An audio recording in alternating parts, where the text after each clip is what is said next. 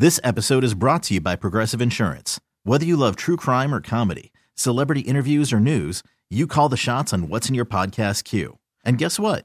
Now you can call them on your auto insurance too with the Name Your Price tool from Progressive. It works just the way it sounds.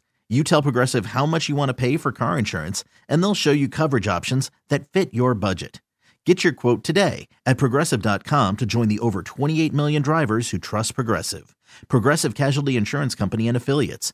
Price and coverage match limited by state law. Presented by T-Mobile, the official wireless partner of Odyssey Sports. With an awesome network and great savings, there's never been a better time to join T-Mobile. Visit your neighborhood store to make the switch today.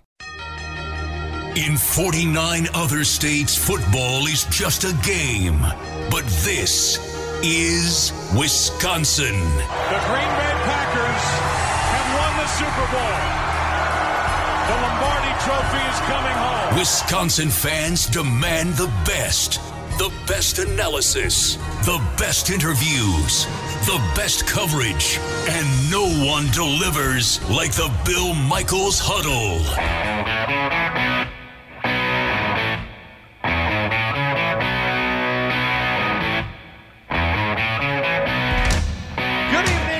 Welcome. The Bill Michaels Huddle on the air. We are brought to you by our friends at Bud Light Seltzer. Unquestionably good. Brewed with a unique 5-step filtration process that ensures a cleaner finish. No lingering aftertaste. Only 100 calories. Cranberry, grapefruit, pineapple, strawberry, all the flavors. Go to BudLight.com for all the information. The Green Bay Packers getting ready to take on the Tampa Bay Buccaneers. And Tom Terrific down in Tampa Bay this coming weekend, a Sunday afternoon game. And today on the huddle, our good friends Andy Herman and also Ross Uglum of PackerReport.com. Andy, how you doing? Hey, Bill. Thanks I should say thanks for having me. Thanks as always for getting to talk to you on the radio, but thanks for having me tonight. I'm super excited to talk Packers with you guys. This is a 2-hour marathon that flies by. Ross, how you doing tonight? I'm doing great. Excited to be here. Appreciate the opportunity.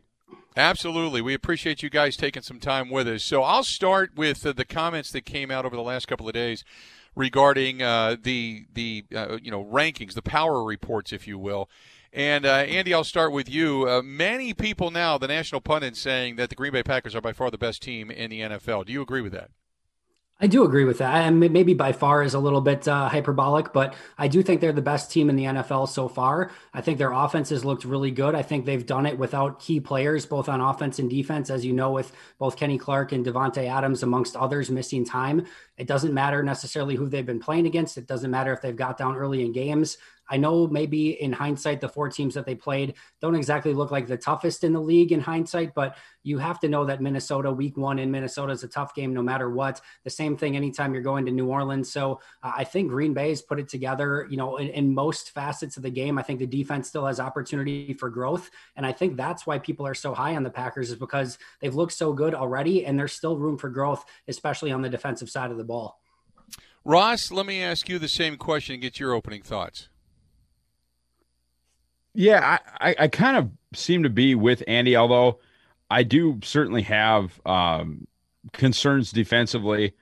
I think anybody that watched the NFC Championship game a year ago has to have some of those concerns and then look at what's gone on this season and probably not feel like those concerns have all been alleviated and you feel great about that not being able to happen again. I think you can still sort of see in a late playoff scenario, a really poor performance from the defense costing the Packers. I'm not saying that will happen, but I mean, you can certainly get to that place mentally. I'll go back to you, Ross. I look at these two teams, and I was going through Pro Football Focus today in the rankings, and when you look at the overall team, the Packers seemingly have a better team. There are a couple of categories in which Tampa Bay leads. Certainly their offense is good. They're very, very good against the run. You can throw against them. Their pass rush doesn't rank nearly as high. But is that the Achilles heel of which the Green Bay Packers have just simply excelled, is the fact that the pass game, not only with Aaron Rodgers being accurate, but getting rid of the ball, it's basically negated any pass rush, which is, one of the results is only a couple of sacks on the season. Certainly. I think, it starts with the tackles. Rick Wagner and Billy Turner have been phenomenal at right tackle. And then David Bakhtiari might be having his best season as a Packer, which is really saying something. I think that Laramie Tunsil contract looms large right now. certainly, as far as number 69 wanting to get paid. And you know what? The interior hasn't been awful either. Corey Linsley paying like another guy that wants to get paid has been really, really good, specifically in pass pro. You mentioned Pro Football Focus. They have not charged a quarterback pressure to Corey Linsley yet this season. Add that to the fact that Rodgers is hitting that back foot on his drop and letting that thing go. Are there improvisational plays? Certainly. Yeah, absolutely. There's off-schedule stuff. There's successful off-schedule stuff. But the days of Mike McCarthy ISO routes and Rodgers dancing in the pocket or hopping and waiting for someone's second or third break off schedule are over. The ball is getting out. Guys are getting open. Guys are being schemed open. And all of that, as you mentioned, is absolutely leading to a lack of knockdowns and a lack of sacks. Andy, the run game obviously has been good. That also is something that teams have to account for. Aaron Jones has only gotten better from what he did last year when I think we all saw it watching this team. He just has a different gear. There's a different level of quickness. He's got a good jump cut, too, when he needs to use it. He's been somewhat elusive. And when he's in, as opposed to, say, Jamal Williams is more of a bruiser north-south, but he can get the job done, and he can get outside every now and then. But Aaron Jones has done something completely different. And then expound upon what he did from last season. The fact that the Packers are balanced, I think, doesn't this also play into the fact that Aaron Rodgers isn't getting sacked as much because you now have to really respect the run game? Yeah, and there's so many different ways to go with this. And I think you have to start once again with the offensive line. Not only are they performing well from a pass blocking standpoint, but what Ross was mentioning is maybe Corey Linsley and David Bakhtiari playing the best of their careers.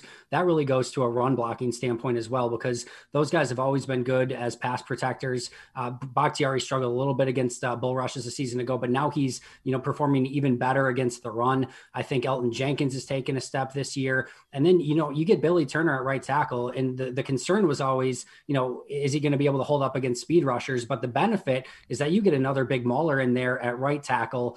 Lucas Patrick's played the best of his career. So it starts with the offensive line. And then you really have to give credit to a couple different areas. One, Matt LaFleur. And I know a friend of your show, Ben Fennell, posted out a great stat of how the run game has been different, both when using motion and when not using motion. First in the league in yards per carry at 6.3 yards per carry when using motion, 29th in the league at 3.3 yards per carry without motion. Now, as Matt LaFleur noted this week, some of that is because they're not using motion down by the goal line or in short yardage situations, and sometimes late in games because everyone knows they're running anyway. So there's not maybe that, that level of deception there. And then last but not least, you have to give credit to both Aaron Jones and Jamal Williams, both for kind of remaking their game to some extent. Both of them, especially Aaron Jones, was a good receiver coming out of college, but he's become a much better route runner. Jamal Williams completely remade not only his body physically, he's more explosive, he's more dynamic, but he really worked on his route running as well. And it's really a testament to those two, along with Tyler Ervin, that they're able to be lined out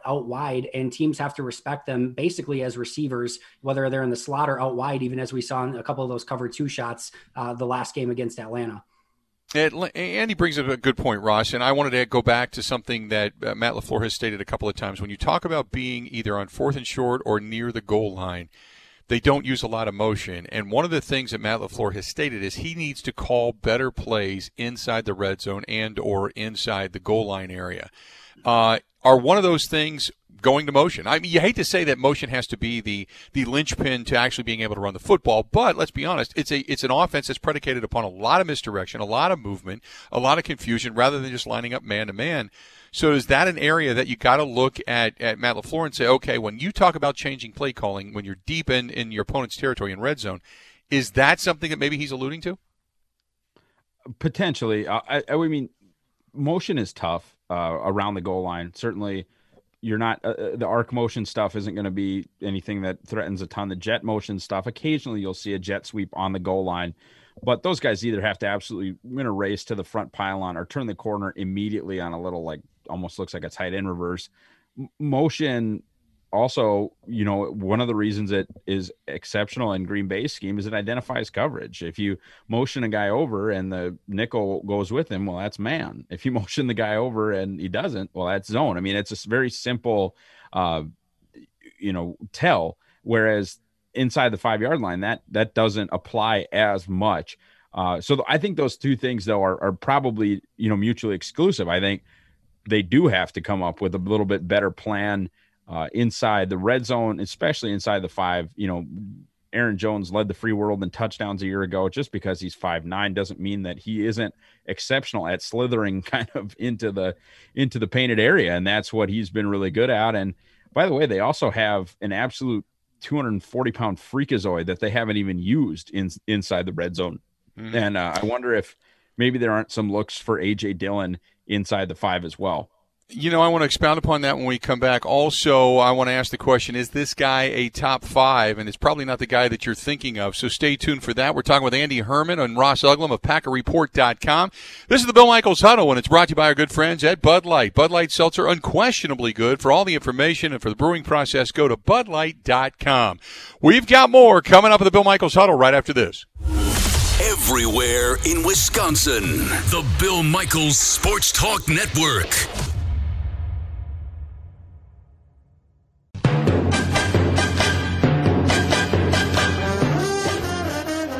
Know they're a great defense. Obviously, the numbers speak to it, and then it's backed up by what you see on tape. But I think that's just a total feel thing. Obviously, I think we are at our best when we're able to do both, like most offenses are, but it's going to be totally predicated on what is being presented to us from a defensive standpoint.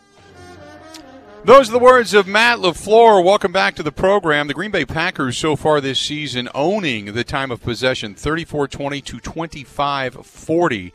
And when it comes to their opponents being able to get off the field, the Packers have been pretty solid on third down, not giving up a ton of third down plays so far this season. You'd always like the percentages to be a little bit lower, but nevertheless, the third down right now, 41% by the opponents. You'd like to get down to about 35.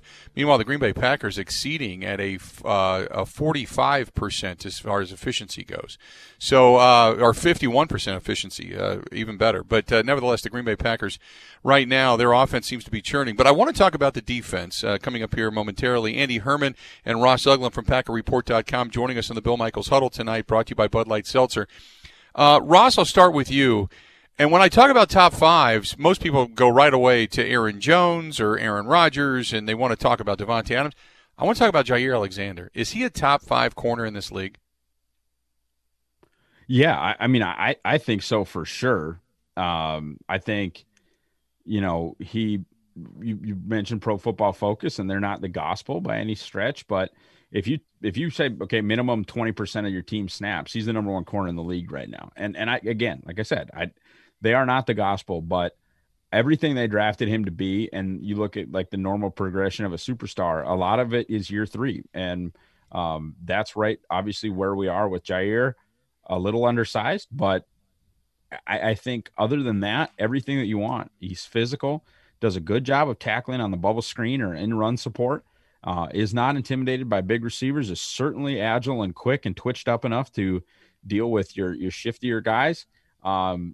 He is absolutely excellent in most phases of what you would get. And that's why right now he's the number 1 corner in the league per Pro Football Focus. And there might be a couple guys I would take over him, but there aren't 5. Andy, he's got 1 pick on the season. To me, that's the only area. We talked about this earlier today in the program, but that's the only area that I think he needs to improve, because he's had opportunities. Sometimes he's had balls that hit him in the hands, got ones that he's gotten to. He's become really good at coverage. He can turn and go. He can make a mistake and then have his speed catch up and really kind of make up for that mistake. But the only area that he needs to improve on, in my opinion, is actually bringing the ball in and having more picks, correct? Yeah, he's got some Nick Collins hands at times. Nick Collins was also, known for getting always to the football, but maybe not always being able to intercept them. He intercepted a ton, but he dropped a bunch as well. But I think a part of that, of course, is that teams aren't throwing at him quite as often. If you have the choice of choosing to throw either at Jaire Alexander or Kevin King or Chandon Sullivan, you're probably not going to lean to throw at Alexander quite that often. So I think that's part of it. But you love what he's able to do on the football field across from any receiver they want to put him across. They can put him in the slot. They can put him out wide. They can play him in man zone. It does not matter. He is very successful. And you love the fact that he has no fear. As Ross mentioned, he's willing to come up and play the run. I think he's more physical than he was even a season ago. And, he has a, short memory too, which you have to have as a corner. Every once in a while, you're going to give up a play. It doesn't bother him. He's coming back to compete the very next play. So yeah, you could probably pick off a couple more passes, but you love everything that he brings to the table. Ross, Adrian Amos, give me your thoughts on his play, because you just, for a safety, you'd like a thumper. You'd like guys to be able to come up and just explode and, make big plays, be able to rush the quarterback. But you don't hear his name, and I tell people all the time, the fact that you don't hear his name and he's not glaring in highlight reels for the other team, that's usually, it's not spectacular, but it's very solid as a safety, correct?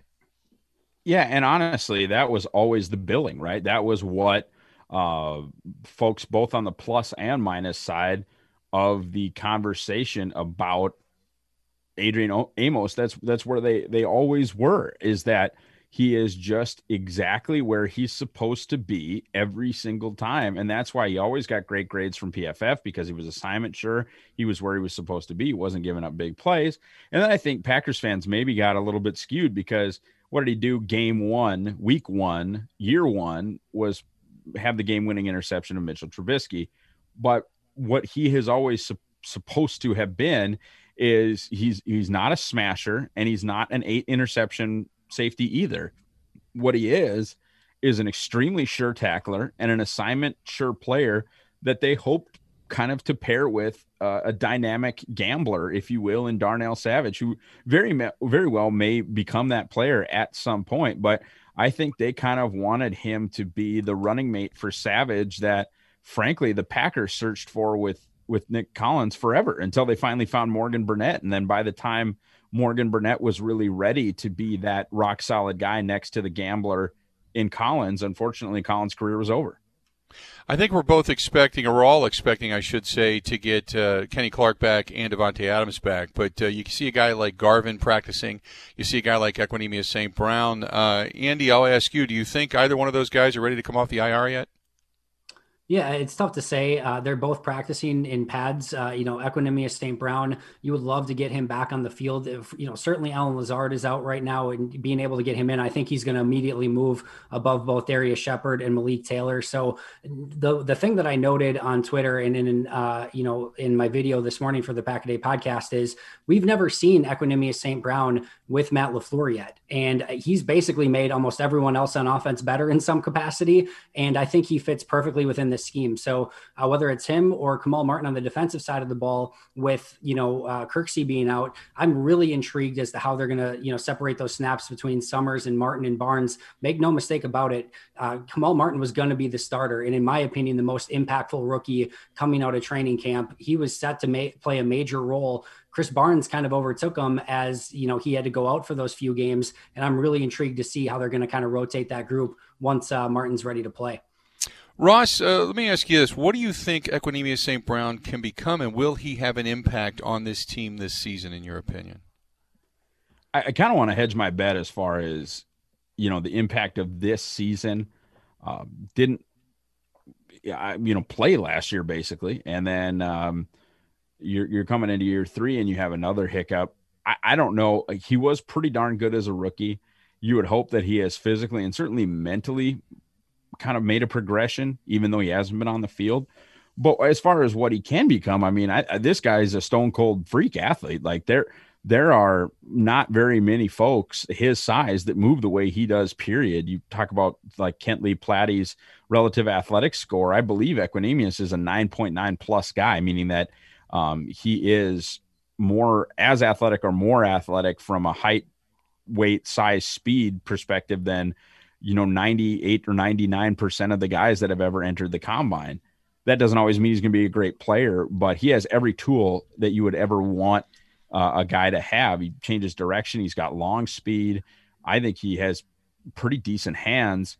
I think you saw that certainly in that Monday nighter, his rookie year against the 49ers. He had a huge back shoulder catch on the sideline, and I think he could become a phenomenal big slot, kind of like an Evan Engram style player. I don't know how much that specific spot with as much jet motion as LaFleur likes to do with the slot guy, or I don't know how much that a big slot really fits into this offense. I know people were really talking about Chase Claypool in that role as somebody the Packers might target at wide receiver. So that's kind of the interesting thing to me. But I think despite his draft pedigree, I think he could be a very, very good big slot in this league with a little bit of flexibility to work on the outside as well. I looked at him, Andy, as kind of a poor man's Donald Driver. Big, long arms, big hands, could take a hit over the middle, could move the sticks. I didn't think he was going to be a speeder, a sprinter downfield going up to get the ball at the apex, but he certainly, with those big hands and that big wingspan, could become your possession guy. Do you is that the imagery that could be conjured up? Yeah, I think that possession receiver is exactly what you want him to become. And I also think, we've seen Matt LaFleur use some of that, play action, boot action to get some of his tight ends open. We've also seen it with Allen Lazard. We've even seen some of the jet sweeps and motions with an Allen Lazard. So you're talking about now a player who has much better speed, has better quickness, is more athletic. His strides are longer. I think you're going to be able to see Matt LaFleur scheme him up in the open field and get him running after the catch, exactly kind of what you're talking about. This is just a player, another tool at Matt LaFleur's disposal. And I think he's done a tremendous job of getting the most out of every player at what they do best. Get him in the slot, get him moving in space, and he's going to be able to help you. Let's do this. We're going to step away, take a quick break. We'll come back. We'll talk more about this matchup between the Tampa Bay Buccaneers and the Green Bay Packers and just how terrific Tom still is. We got Andy Herman and Ross Uglum of PackerReport.com alongside. We are brought to you by Bud Light Seltzer. Unquestionably good, naturally carbonated, gluten-free, and includes no artificial flavors. Go to BudLight.com. More of the Bill Michaels Huddle coming up right after this. Wisconsin-wide, the Bill Michaels Sports Talk Network.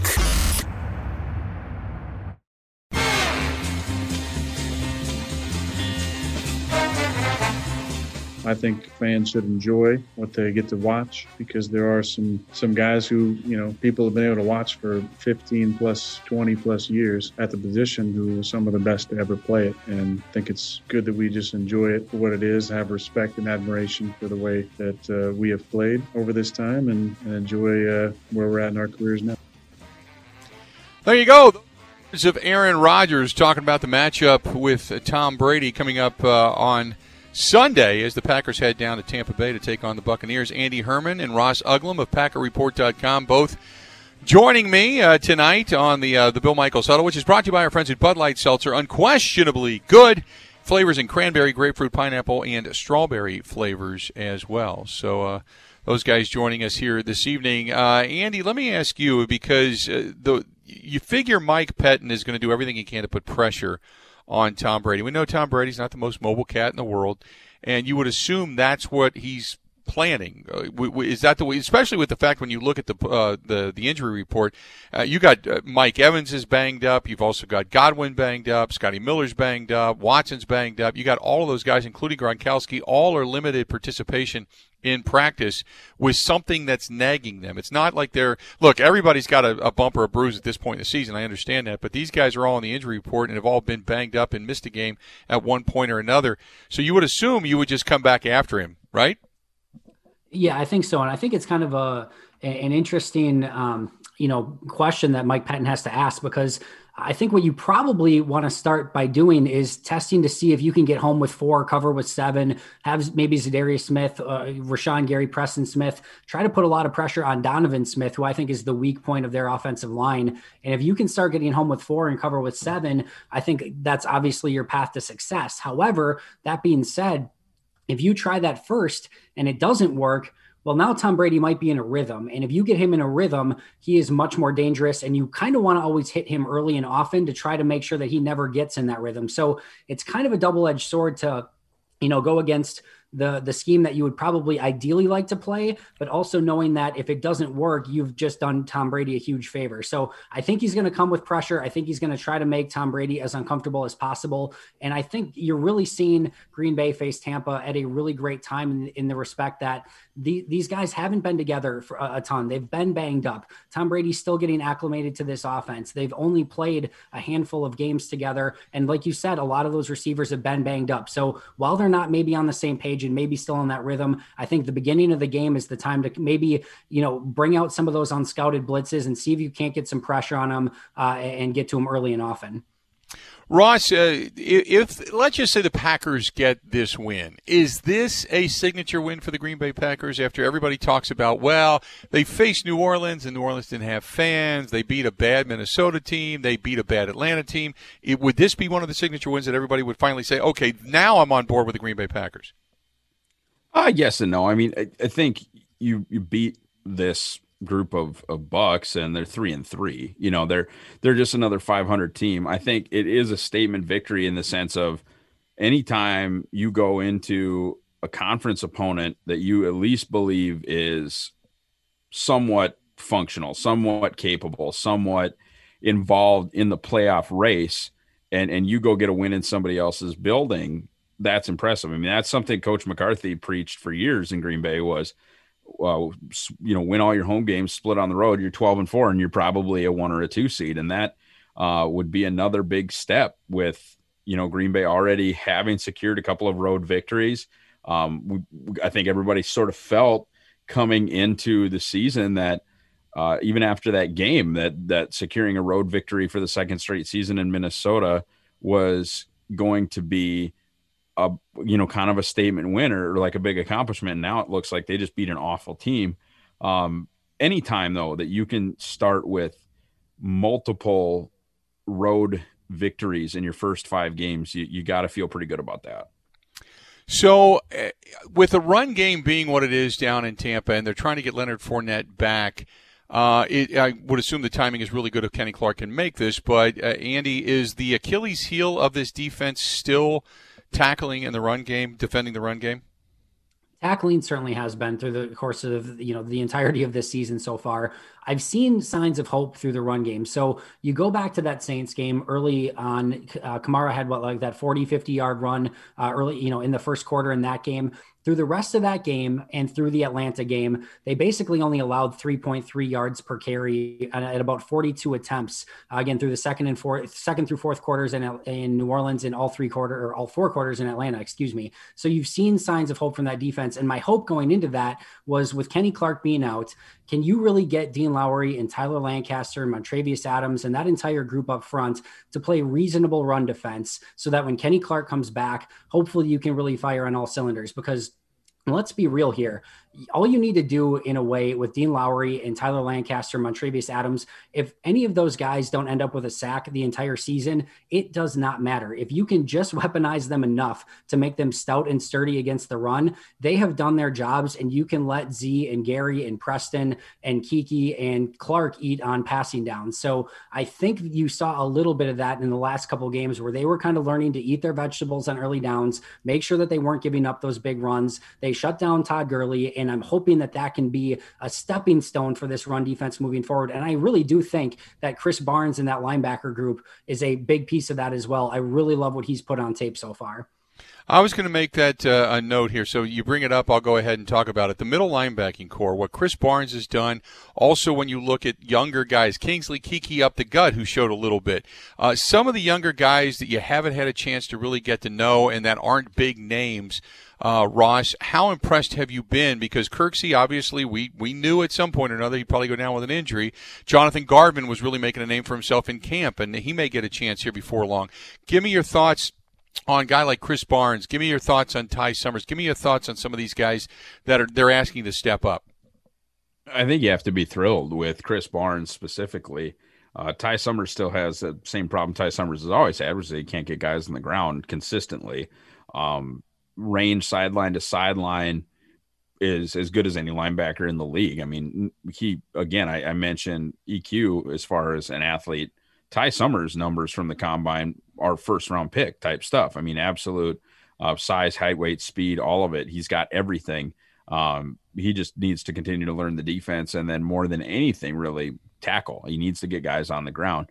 Chris Barnes, though, has been awesome, and I think really for a team that dislikes spending money at that position, and I actually agree with that philosophy, but for a team that dislikes spending money at that position to have what they really feel like is a functional player in Summers, potentially a very much above average player in Chris Barnes, and then continue to hold the lottery tickets of Curtis Bolton and Kamal Martin being the big time lottery ticket. I mean, the one they really feel like can play. I mean, you could have all four of those guys and not pay them much more than $2 or $3 million for the entire group. And that allows you, when you are saving at a position like that, to talk about extensions with Aaron Jones and talk about extensions with David Bakhtiari and work on Devonta Adams' next deal, stuff like that. I think that you have to be just absolutely thrilled with the off-ball linebacking group that they have assembled, even though it really appears,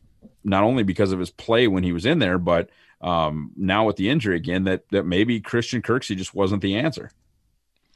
I want to ask about the middle linebacking core in the sense, would Patrick Queen have looked better here than making the draft choice of Jordan Love, Andy? Well, he would have played more than Jordan Love. I think that's safe to say. But as far as, what you're getting at the linebacker position, if you had a choice, let's just kind of, role play this out for a second, right? So if you had your choice of getting, let's say, Jordan Love in the first and Kamal Martin in the fifth, or Patrick Queen in the first and let's say like James Morgan in the fifth, something like that, Green Bay got the better end of that deal. I don't think any team in the league right now would take, what they're getting in Patrick Queen and some random 5th round quarterback and trade that, and not accept a trade for what Kamal Martin, I think, has the ability to be and still have that lottery ticket in Jordan Love. And then you go and double down and get a guy like Chris Barnes as an undrafted free agent. I mean, his story is incredible. They legitimately cut him a week before starting him in week 1. He comes in, plays well against Minnesota, and then he's basically been an integral part of this defense ever since. It's not like he's playing 70 snaps a game or anything, but his role continues to increase. I'm more excited right now about Chris Barnes and Kamal Martin than I have been since, I don't know, Nick Barnett and Desmond Bishop together at inside linebacker. Wow. I mean, it has been a long time since there have been two linebackers. And I know a lot of people haven't had the opportunity to see Kamal Martin yet. In practice, I'm telling you, he would have been the most impactful rookie on this team, just watching him in practice every day. He brings a hammer. He showed he could cover.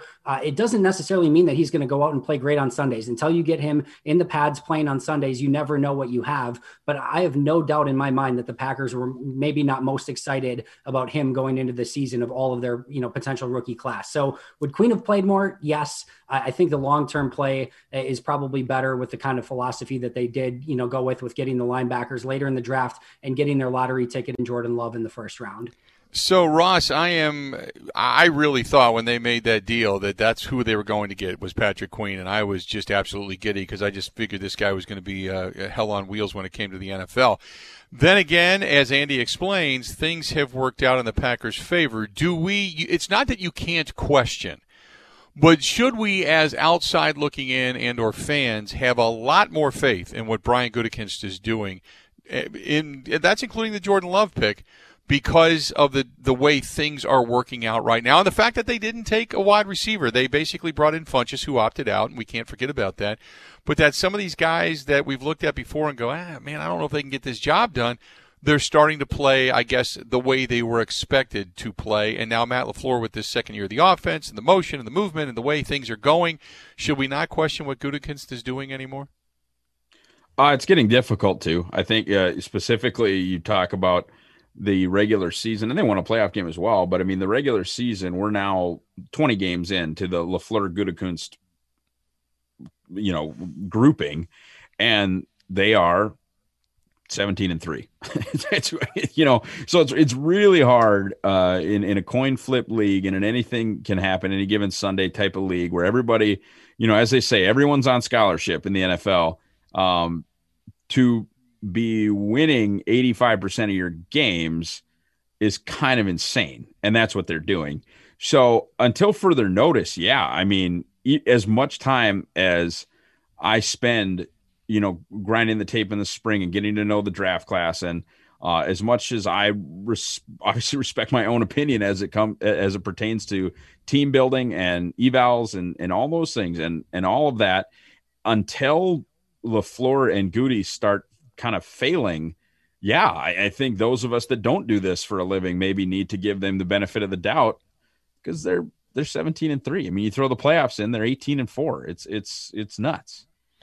We talk about the trees all the time. I'll explain what I'm talking about, and should we be questioning a different tree when we come back. Stay tuned. Andy Herman and Ross Uglum of PackerReport.com joining me on the Bill Michaels Huddle, brought brought to you by Bud Light Seltzer, unquestionably good. Stay tuned. We got more of the Bill Michaels Huddle right after this. You're listening to the Bill Michaels Sports Talk Network.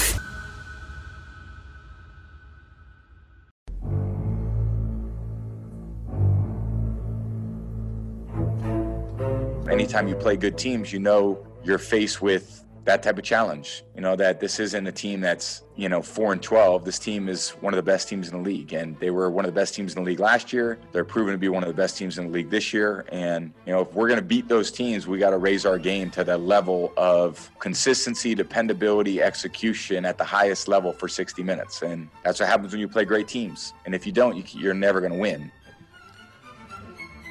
Those are the words of Tom Brady talking about the matchup coming up this weekend. Welcome back to the Bill Michaels Huddle. Matt LaFleur has led the Packers to a 17-3 record, as alluded to just a little while ago in the last segment. In the first 20 regular season games, tying for number 2 in the NFL history for the most wins by a head coach in the first 20 regular season games, only behind George Seifert, who did it with the San Francisco 49ers after taking over for Bill Walsh. Welcome back to the program. It's the Bill Michaels Huddle. Andy Herman and Ross Uglum of PackerReport.com. Speaking of Matt LaFleur, Andy, we hear all the time about the Sean McVay and the Kyle Shanahan and what they do and the innovation.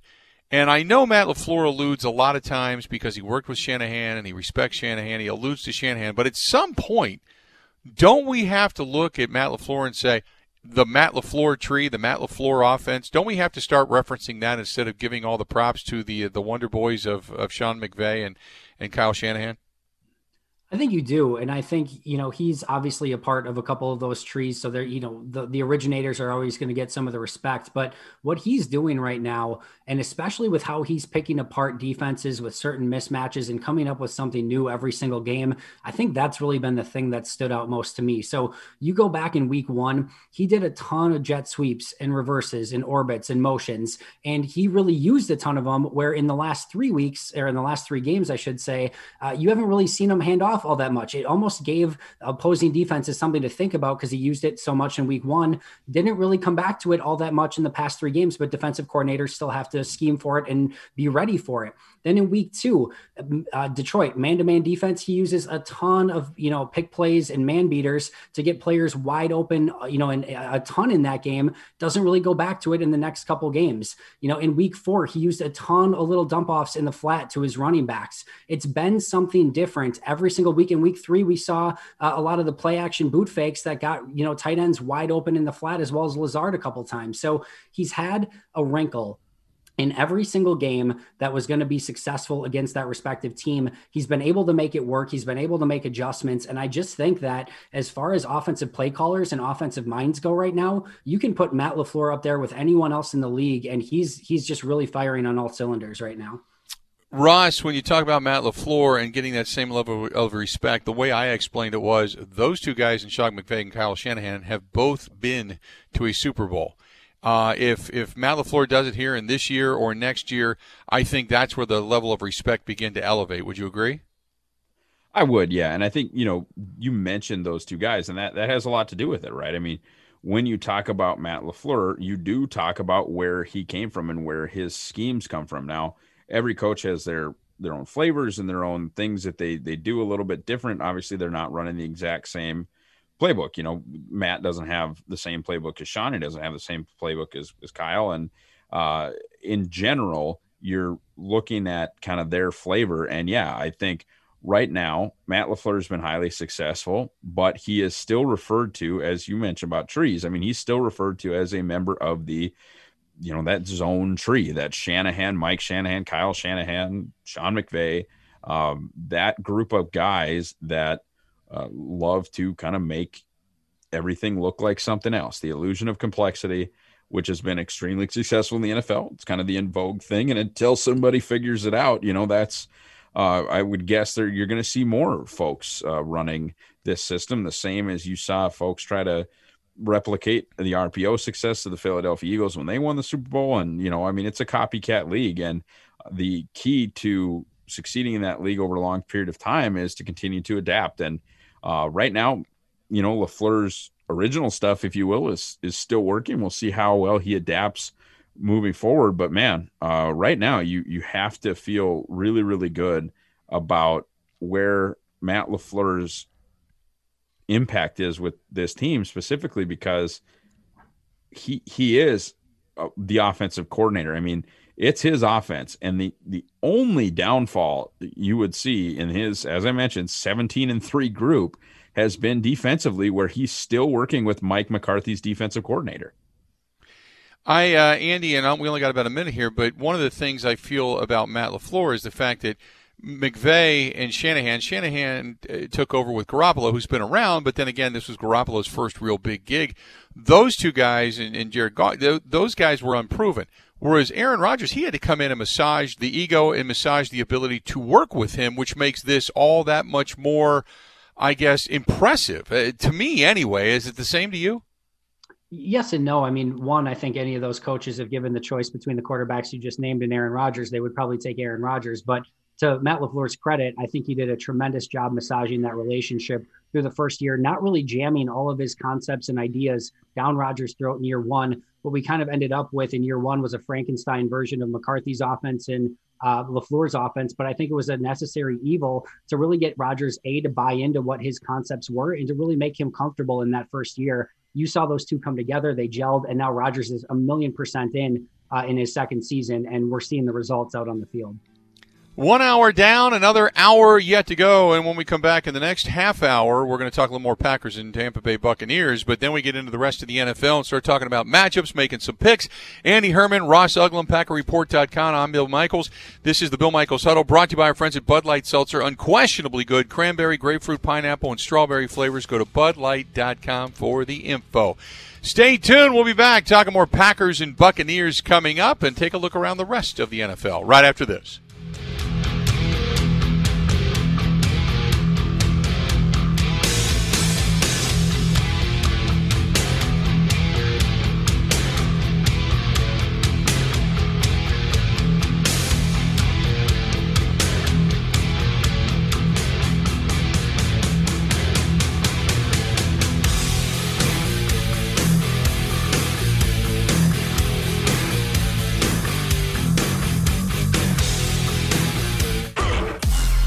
To Border, the Bill Michaels Sports Talk Network. In 49 other states, football is just a game. But this is Wisconsin. The Green Bay Packers have won the Super Bowl. The Lombardi Trophy is coming home. Wisconsin fans demand the best analysis, the best interviews, the best coverage, and no one delivers like the Bill Michaels Huddle.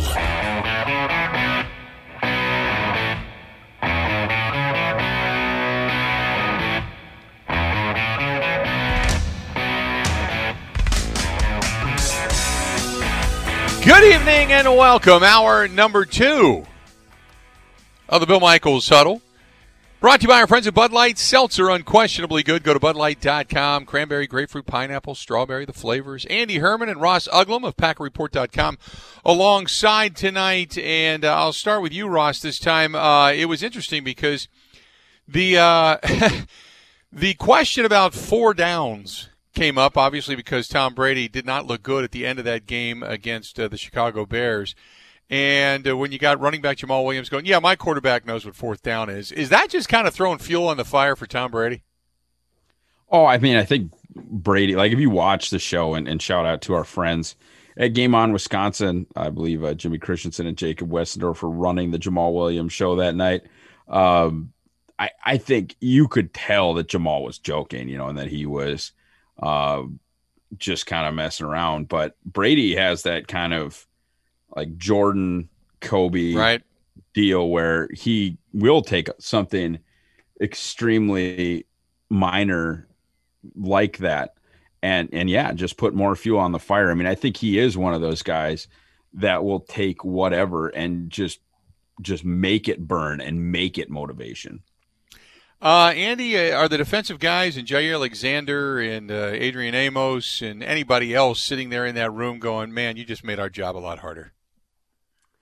I don't know. I mean, it didn't make their job easier. I'll say that much. But Right. I think at the end of the day, this is going to come down to how players are playing on the field. I don't think, Brady in a clutch situation is going to be thinking back and being like, man, remember what Jamal Williams said about me earlier on Game On Wisconsin? Like, I got to go get these guys. Like, I think he'll use it as a little bit, maybe more motivation during the week. But these are players that are getting paid and playing at the highest level, arguably the greatest quarterback of all time. I don't think he's going to probably spend too much time thinking about what Jamal Williams said on a great radio show, as great as it is, but on a great show on a Wednesday. So I don't think it's going to cause too much issues for the Packers defense. So is this game and people were using the term all week, and I thought it was ridiculous. It's not a trap game because Tom Brady's very good. We know that, you can't be looking past Tom Brady and company and thinking this is some kind of a trap game. I don't understand where people are using the terminology, but this to me is no trap game. This is a very serious game where you're trying to really chalk up one of the better wins of your season, the better opponents of your season, to put another notch in your belt. Correct me if I'm wrong, Andy. Yeah, I mean, it would be the first time anyone thought that a game with Tom Brady was a trap game. I think that would be safe to say. But I mean, who are they trapped? I mean, they had a bye week the week before, and they play the Texans the week after. I don't think anyone on the Packers is overlooking the Buccaneers, saying, you know what, we got to get ready for the Texans. So I don't see this as your typical trap game. And I think this is good. I think there's one other game, if I'm remembering correctly, maybe in the 3:30 window, but this is going to be the game that's basically on nationwide. I know it's not a primetime game, but it's going to feel that way.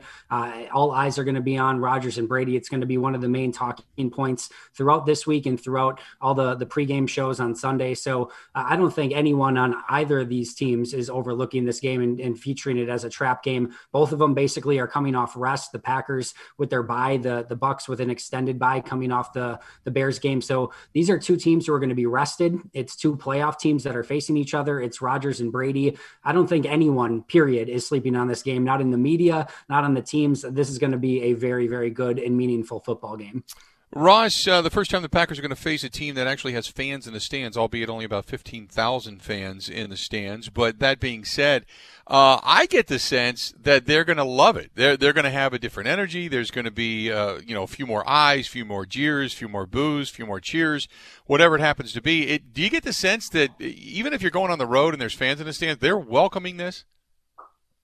Maybe. The only reason I say maybe is because I tell you what, they love, or I know Rodgers has to love being able to do the hard count on the road. And that is something that is probably a thing of the past. Maybe it's a good question. How much 15,000 fans are different from a noise perspective when you compare it to the legal use of fake crowd noise or manufactured crowd noise, whatever you want to call it, whatever the Vikings did illegally in the late 90s.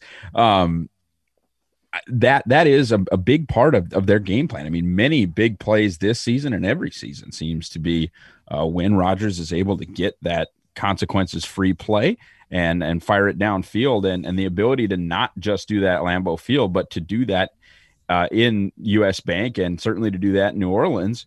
I think both of those games had specific examples of Rodgers being able to do that. And if these 15,000 fans take away that ability, then yeah, I think it is going to be a little bit of something that they wish they had the advantage of no fans again. But they could feed off a road crowd as well. And I know if I know Packers fans, I would guess that some of them in Florida will find a few of those 15,000 tickets on the old secondary market as well. I want to go back to the offense a minute, Ross. We had talked a lot about the young guys making an impact, specifically on the defensive side of the football. Go back to the offense, tight end position. Jay Sternberger, obviously he was a highly thought of guy coming into the league. It has been Robert Tonyan's show. He's got the emergence. We know what Mercedes Lewis can bring to the table. Do you see a progressively better in Sternberger, or is he just slowly? Because I know that he got a couple of passes, and Aaron Rodgers gave him the pat on the butt and talked about him making the catch and, kind of bringing it in first before taking off and running with it. But do you get the sense that that the others will say depth chart is beginning to pass him by?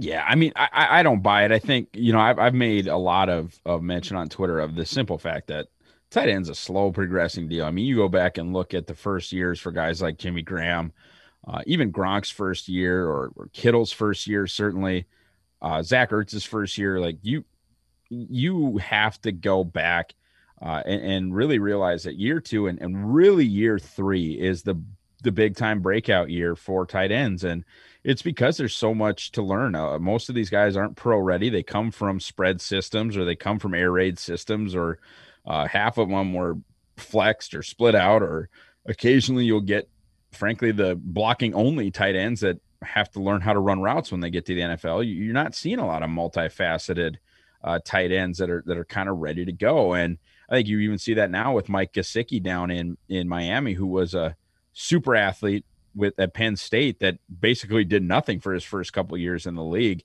I think Jace is probably on track to have a very good 3rd or 4th year in the league. And the reason I say 4th year is he's missed huge chunks of year 1 and year 2. So I think that there is absolutely no reason at all to push the panic button on Jace Sternberger, but then also to understand, like, we're right there. We're at year 3, year 4 breakout season with Robert Tonyan. His progression makes sense. Now, he's not a top 75 pick like Jace, but he's a very, very talented kid. You can understand why he got missed. Indiana State is one of the worst programs in the Missouri Valley FCS conference. It's not just an FCS school. It's a pretty bad FCS school.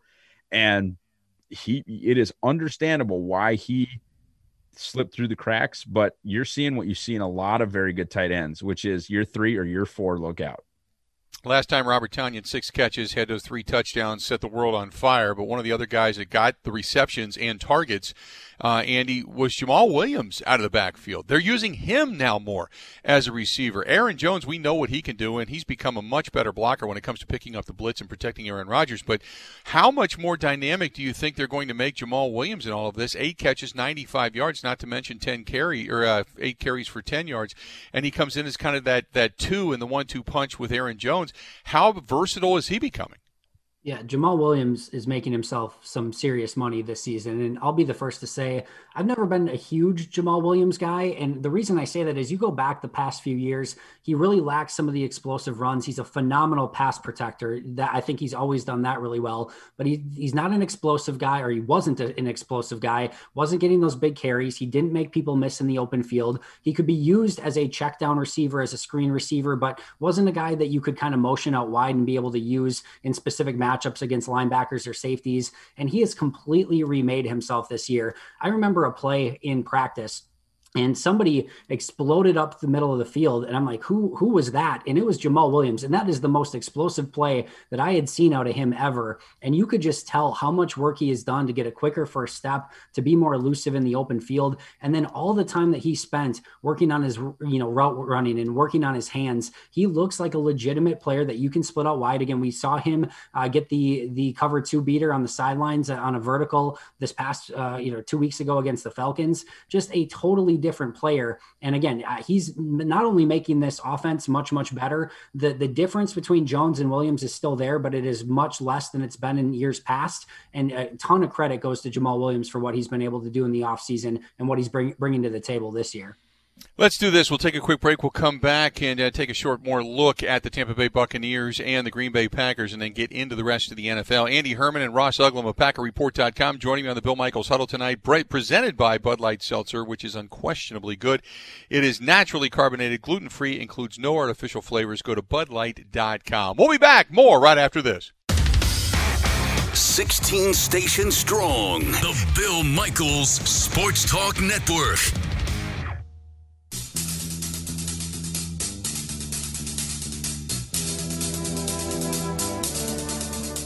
Hey, Bruce, drops are an unofficial statistic, but there are a lot of national football stat websites out there that have the Bucs leading the league in drop passes this year. The living legend like Tom Brady throwing your backs, tight ends, and receivers the ball.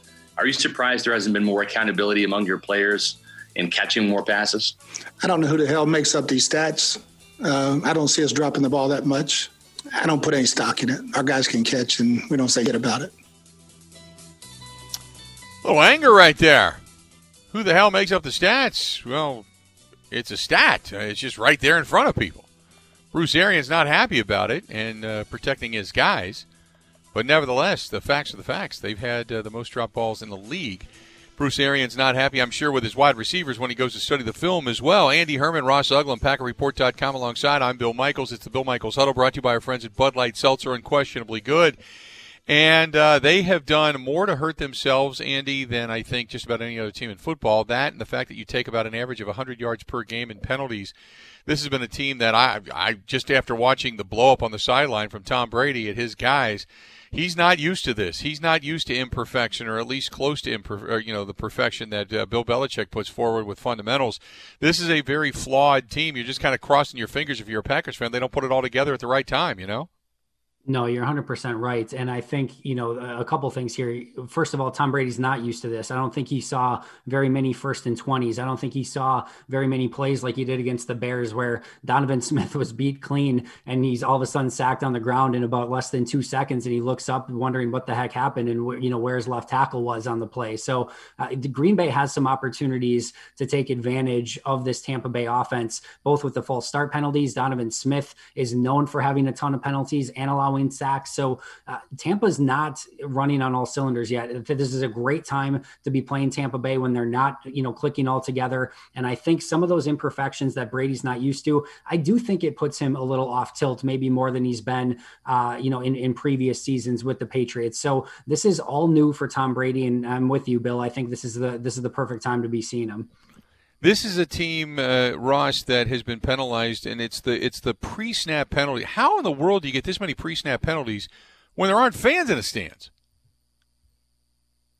Yeah, that's a great question. Would assume it has to do with the cadence being unfamiliar a little bit, with Brady not being the quarterback there before. But just I think, you kind of you have that wild man mentality a little bit with Bruce Arians. And I think not that he's whatever irresponsible or I don't know, but I think the group they have there kind of mirrors their head coach in that you heard him fly off the handle there a little bit on folks. And in general, he's a bit of a wild guy, a bit of a fly by the seat of your pants guy. And when you've got that type of cool customer in charge, you might not be the most detailed group on the planet, and no one would accuse Tampa of being that right now.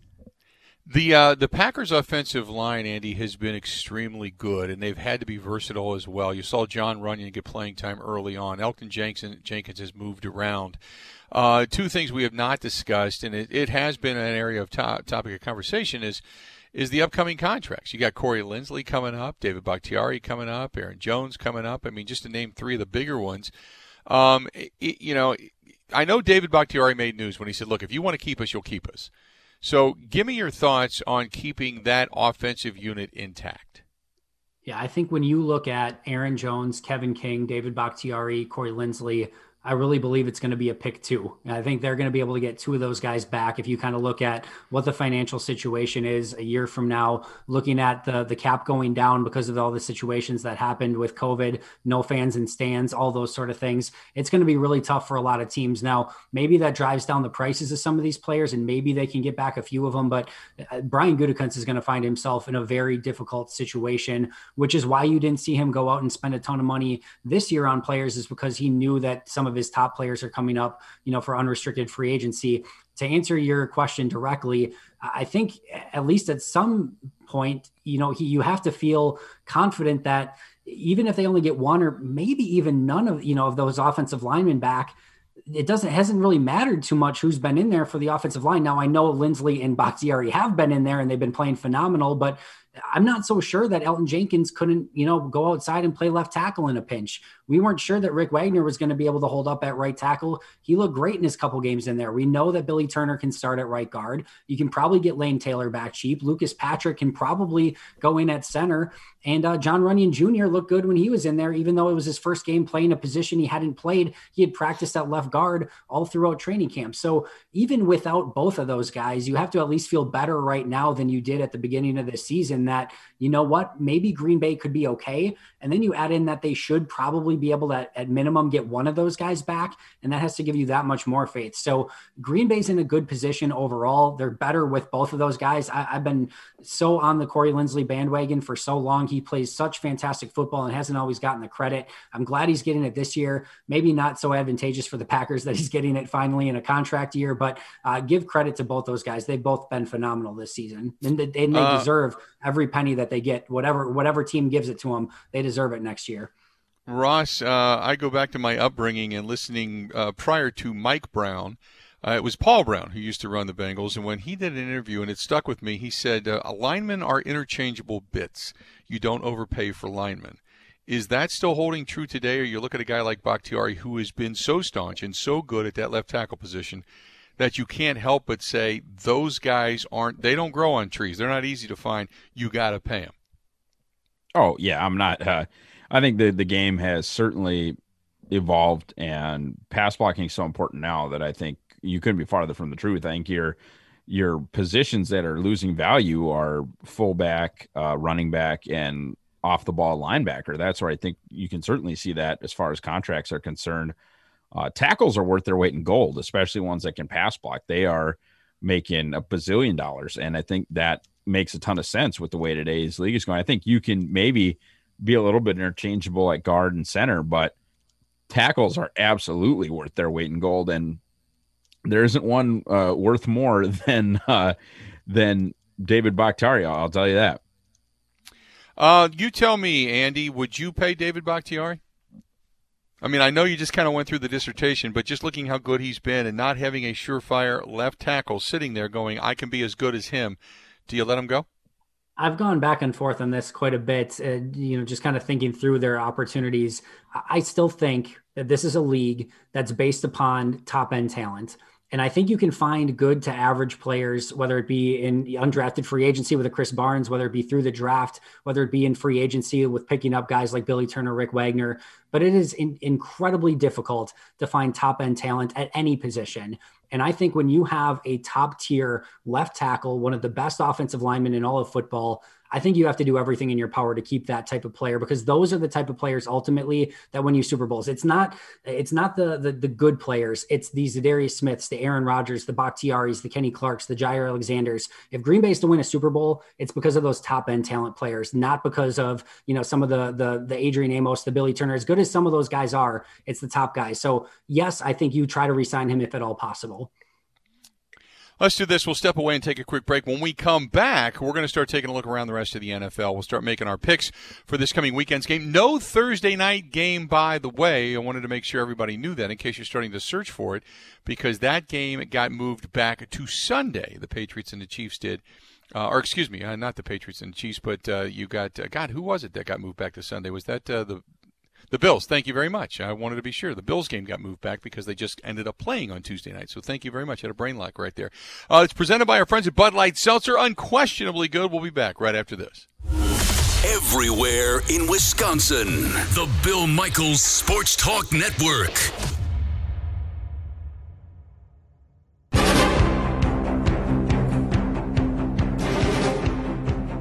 I'm just a believer in the play. I'm a team guy. I put a team first, and I know, my moment's going to come. It's a long season. And, like I said, I'm a believer in the plan, and I'm a believer in the system. And I know it worked well for me last year, and there was a lot of things that I was doing last year well. And this year, I still had the opportunity to do those things well.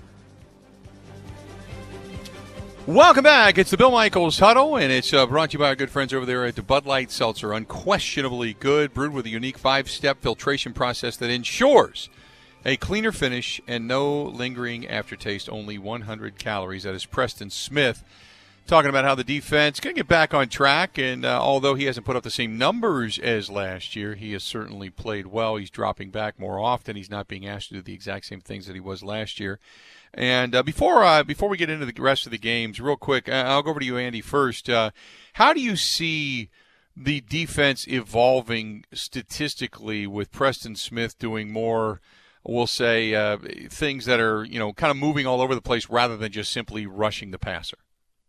Yeah, well, I think actually in, Preston's defense, he did say today that he dropped a lot back last year too. And I went back and I looked at it, And per Pro Football Focus, I know we've been, they might as well get some free ad time here today, I think, but he's basically dropped into coverage as many times, almost, I think there was one difference than last year so far. So through 4 games this year, 4 games last year, he's dropped the same. He's actually had the exact same amount of pass rush snaps as he did in 4 games last year. So we're seeing some of the same availability to rush the passer with Preston Smith. We have not seen the same results so far. So I'm really interested to see if he can get going after the bye week. I think if we're being totally transparent, I think he's probably been maybe the most disappointing player for the Packers so far. And I do know, he is still dropping into coverage, but again, he was doing some of the same sort of things a season ago. That being said, as you talk about the evolution of this defense, I think we saw a little hint of it in the last couple games as Oren Burks made that move to outside linebacker. Randy Ramsey came back from injury as well. Both of those players better suited to drop back into coverage than a Preston Smith is. I think they're trying to get some alternate looks to maybe not put Preston so much back into that coverage responsibility, maybe get Burks going back and backpedaling rather than Preston. Same thing with a Randy Ramsey. So I think that's how they evolve moving forward. But if this defense really wants to evolve and start playing better, I think it starts with Preston Smith and him getting more pressure on the quarterback, which should help with Kenny Clark in the middle of the defense and maybe collapsing the pocket a bit more. Ross, is it the fact that Kenny Clark has not been in the middle? Therefore, Kenny's not sucking up a double team and allowing the pressure up the middle, also with the pressure at the ends, to collapse? Yeah, I think Kenny is certainly a huge part of it. It's all a domino effect, right? You identify where your issue is, and when you have Kenny Clark, your issue is smashing your center into your quarterback. I mean, he's got to be priority one. I don't care how good you think Za'Darius Smith is, and he is very good, but you have to account for Kenny Clark if you're an offense and you're going to pass, because there's a chance he'll throw your left guard into your quarterback's lap. And that has a domino effect on the rest of the pass rush. It allows Z to be more of a versatile rusher instead of just coming up the middle against guards constantly. And look, he's very good at that, but you've seen very few tackle rushes succeed for Za'Darius Smith. I think Preston Smith, is a nice arc runner as far as the pass rush is concerned, but that arc flattens quite a bit when the quarterback's allowed to step up into a pocket that doesn't have Kenny Clark there. I think there is a huge difference in everyone's ability to play on the pass rush side when Kenny's not available. Let's take a look around the rest of the NFL games that are going to get underway early on, and also to make some picks. You got the 4-1 Chicago Bears, who I still don't thoroughly believe in, playing a decent and an up-and-coming Carolina Panthers team, sitting at 3-2. Andy, I'll start with you. Who you got in this one?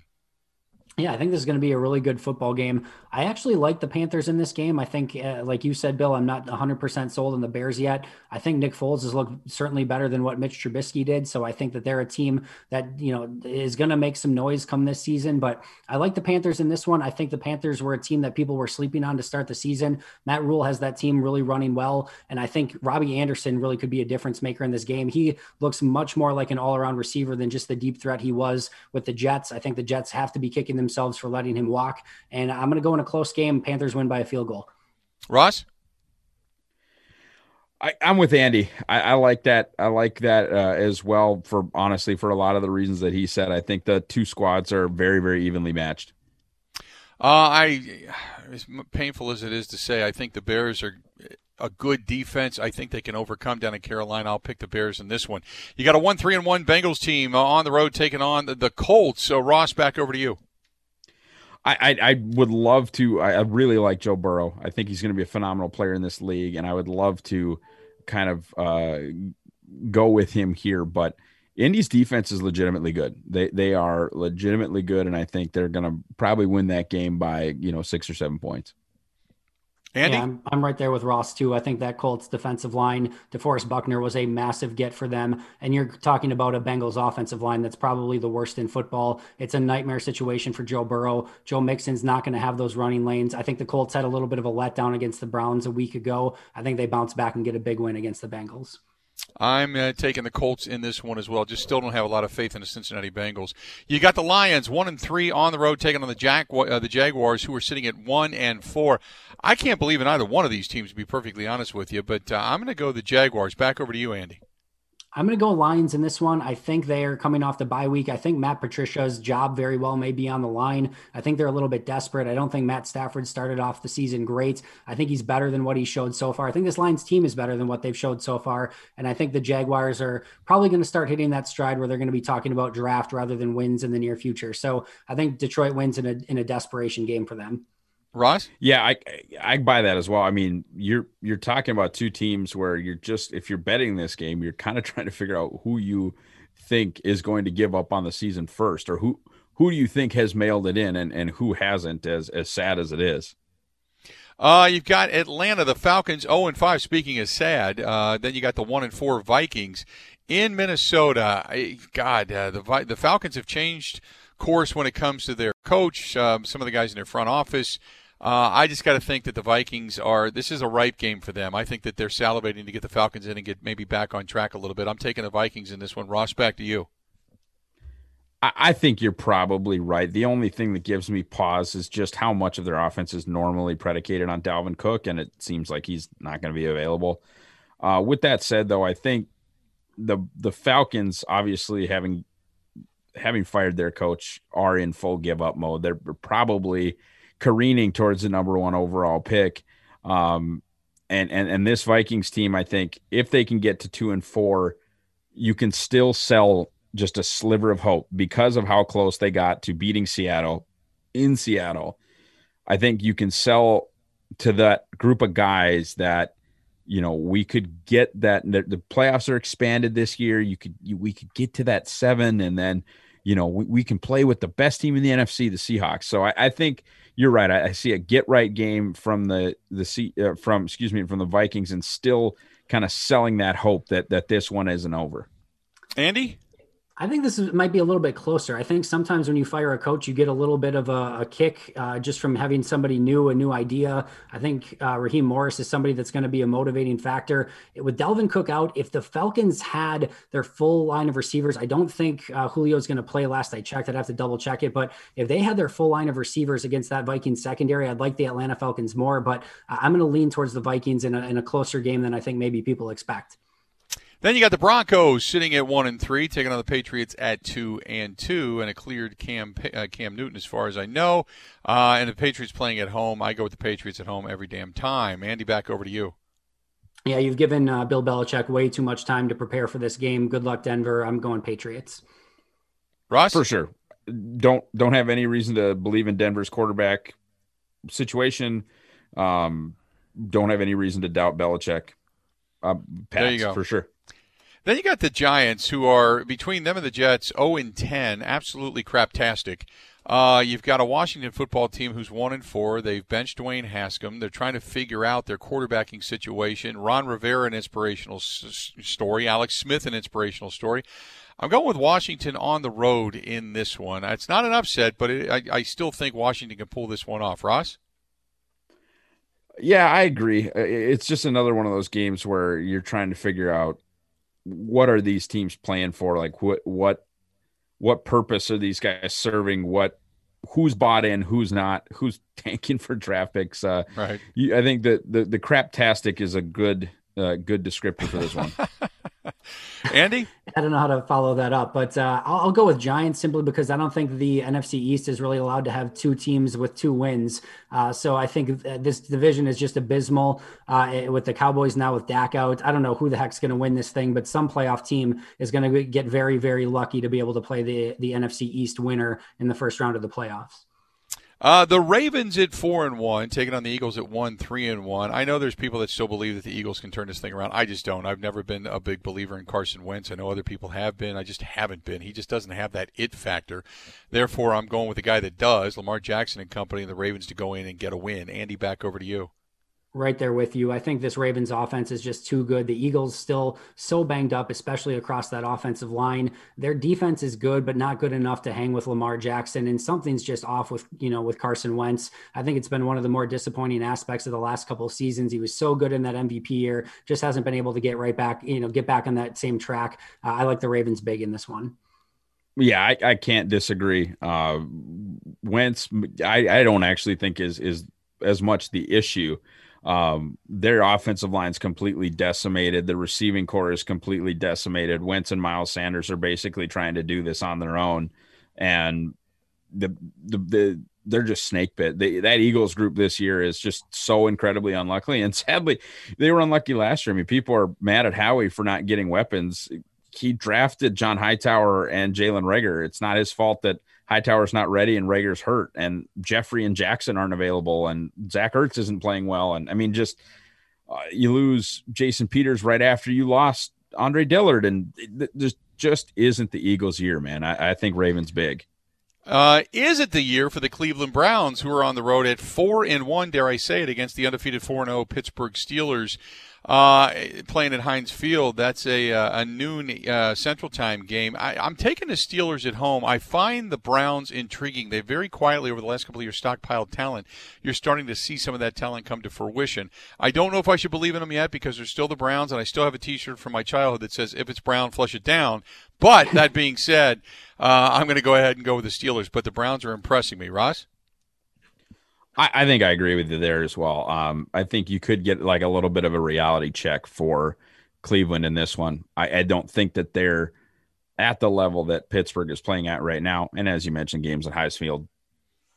Yeah, Baker's been a little bit banged up, and I think they're going to have, as Ross mentioned, maybe a little bit of comeuppance this week. I don't think they're quite as good as that 4-1 record. I'm with you, though, Bill. I think this is a very entertaining and fun team to watch. I think it'd be great if the Browns could get to 5-1, but I think Steelers at home is going to be tough for the Browns to overcome. I'm going to Pittsburgh.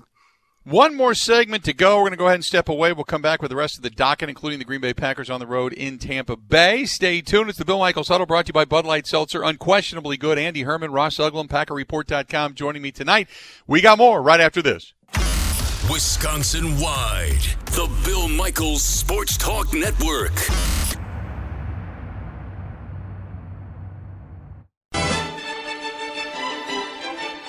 You just got to make sure that you stress the hydration. That's the biggest key, especially when it's colder here. You just don't feel like drinking water all the time or taking in the fluids. So we've been stressing it and just making sure that our guys are adhering to that because we need everybody for what we know is going to be a long 4-quarter battle. Nobody overlooking this game. No trap game thoughts regarding the Packers heading into Tampa Bay. I'm Bill Michaels. It's the Bill Michaels Huddle brought to you by Bud Light Seltzer. Unquestionably good. Go to BudLight.com. Joined tonight, Andy Herman and Ross Uglum, PackerReport.com, as we go through the picks and the rest of the NFL docket. We start with the Texans, who are 1-4, and the Titans, who are 4-0, and exploiting a hell of a run game. The Texans finally got a win after they fired their head coach and got among men, at least according to Bill O'Brien, and now they are seemingly back on track, and we'll wait and see, but we'll see. This is a pretty big game for the Texans, another proving game. So, I mean, if I have to, I'm taking the Titans here because I just don't think the Texans are up to the task. I do like Deshaun Watson. Obviously, the Texans' defense has given up some points this year, and they just don't have as many weapons, and getting rid of DeAndre Hopkins was a terrible idea. They don't have as much around Deshaun Watson, so I'm taking the Titans in this one. Andy, I'll go back to you. Yeah, this is going to be my upset pick. I'm going to go with the Texans. I think, without Bill O'Brien, I think they're going to maybe get a little bit more on track with their offense. Deshaun Watson still is a heck of a quarterback, not to take anything away from Ryan Tannehill, who's been great. But I think the Titans missed all that practice time. I think they were a little bit amped up, came up great against the Bills, looked fantastic in that game. I think maybe this is a little bit of a letdown if we want to talk a trap game. I think maybe this is it for the Titans, and I think the Texans maybe squeak one out in an upset. Ross? I don't buy it. I think that Texans team is so devoid of talent outside of Watson and Watt, who struggles to stay healthy.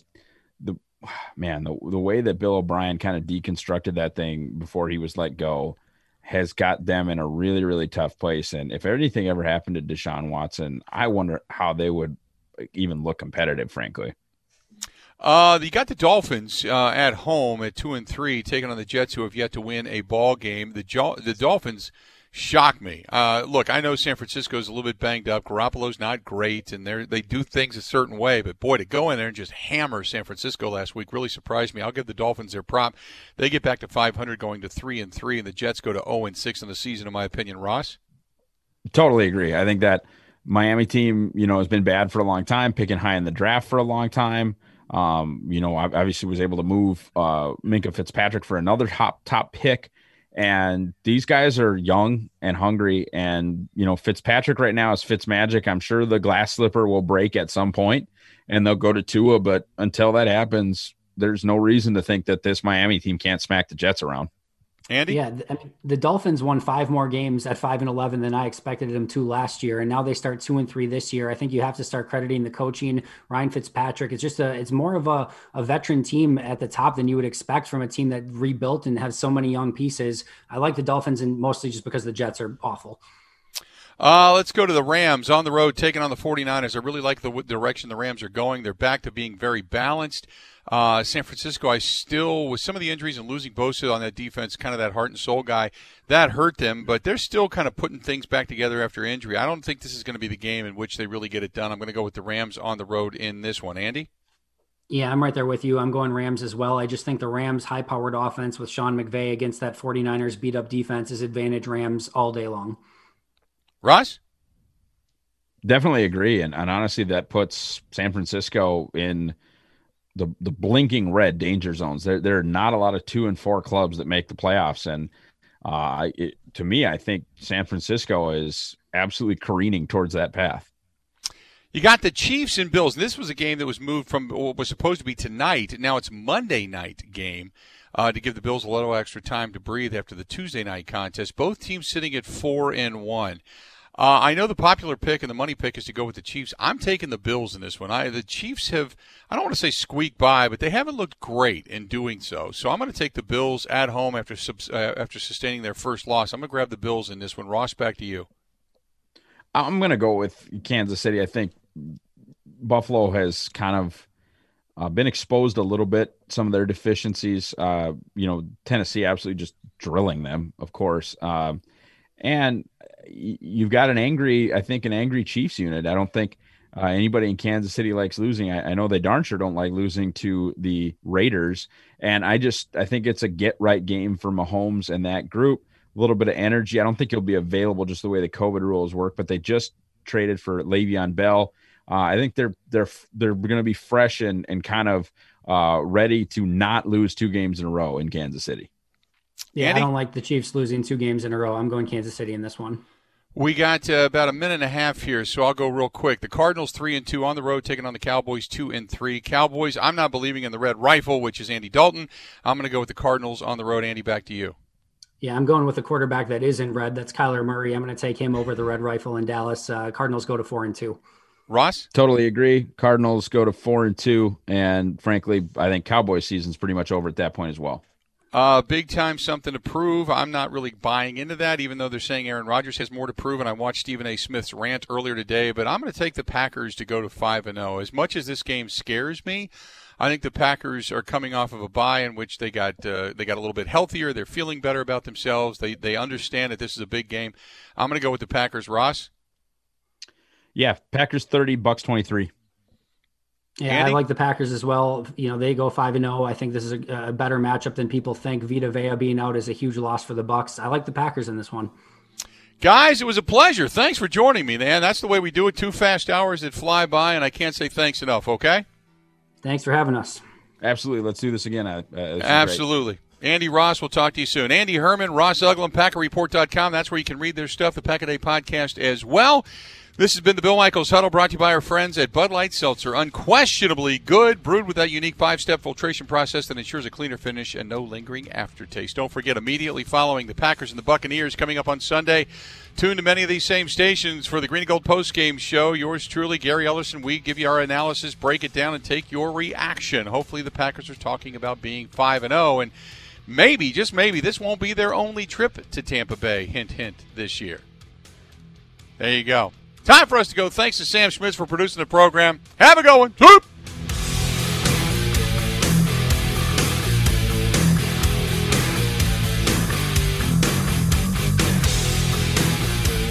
You're listening to the Bill Michaels Sports Talk Network. Okay, picture this. It's Friday afternoon when a thought hits you. I can spend another weekend doing the same old whatever, or I can hop into my all-new Hyundai Santa Fe and hit the road. With available H-Track all-wheel drive and 3-row seating, my whole family can head deep into the wild. Conquer the weekend in the all-new Hyundai Santa Fe. Visit HyundaiUSA.com or call 562-314-4603 for more details. Hyundai, there's joy in every journey.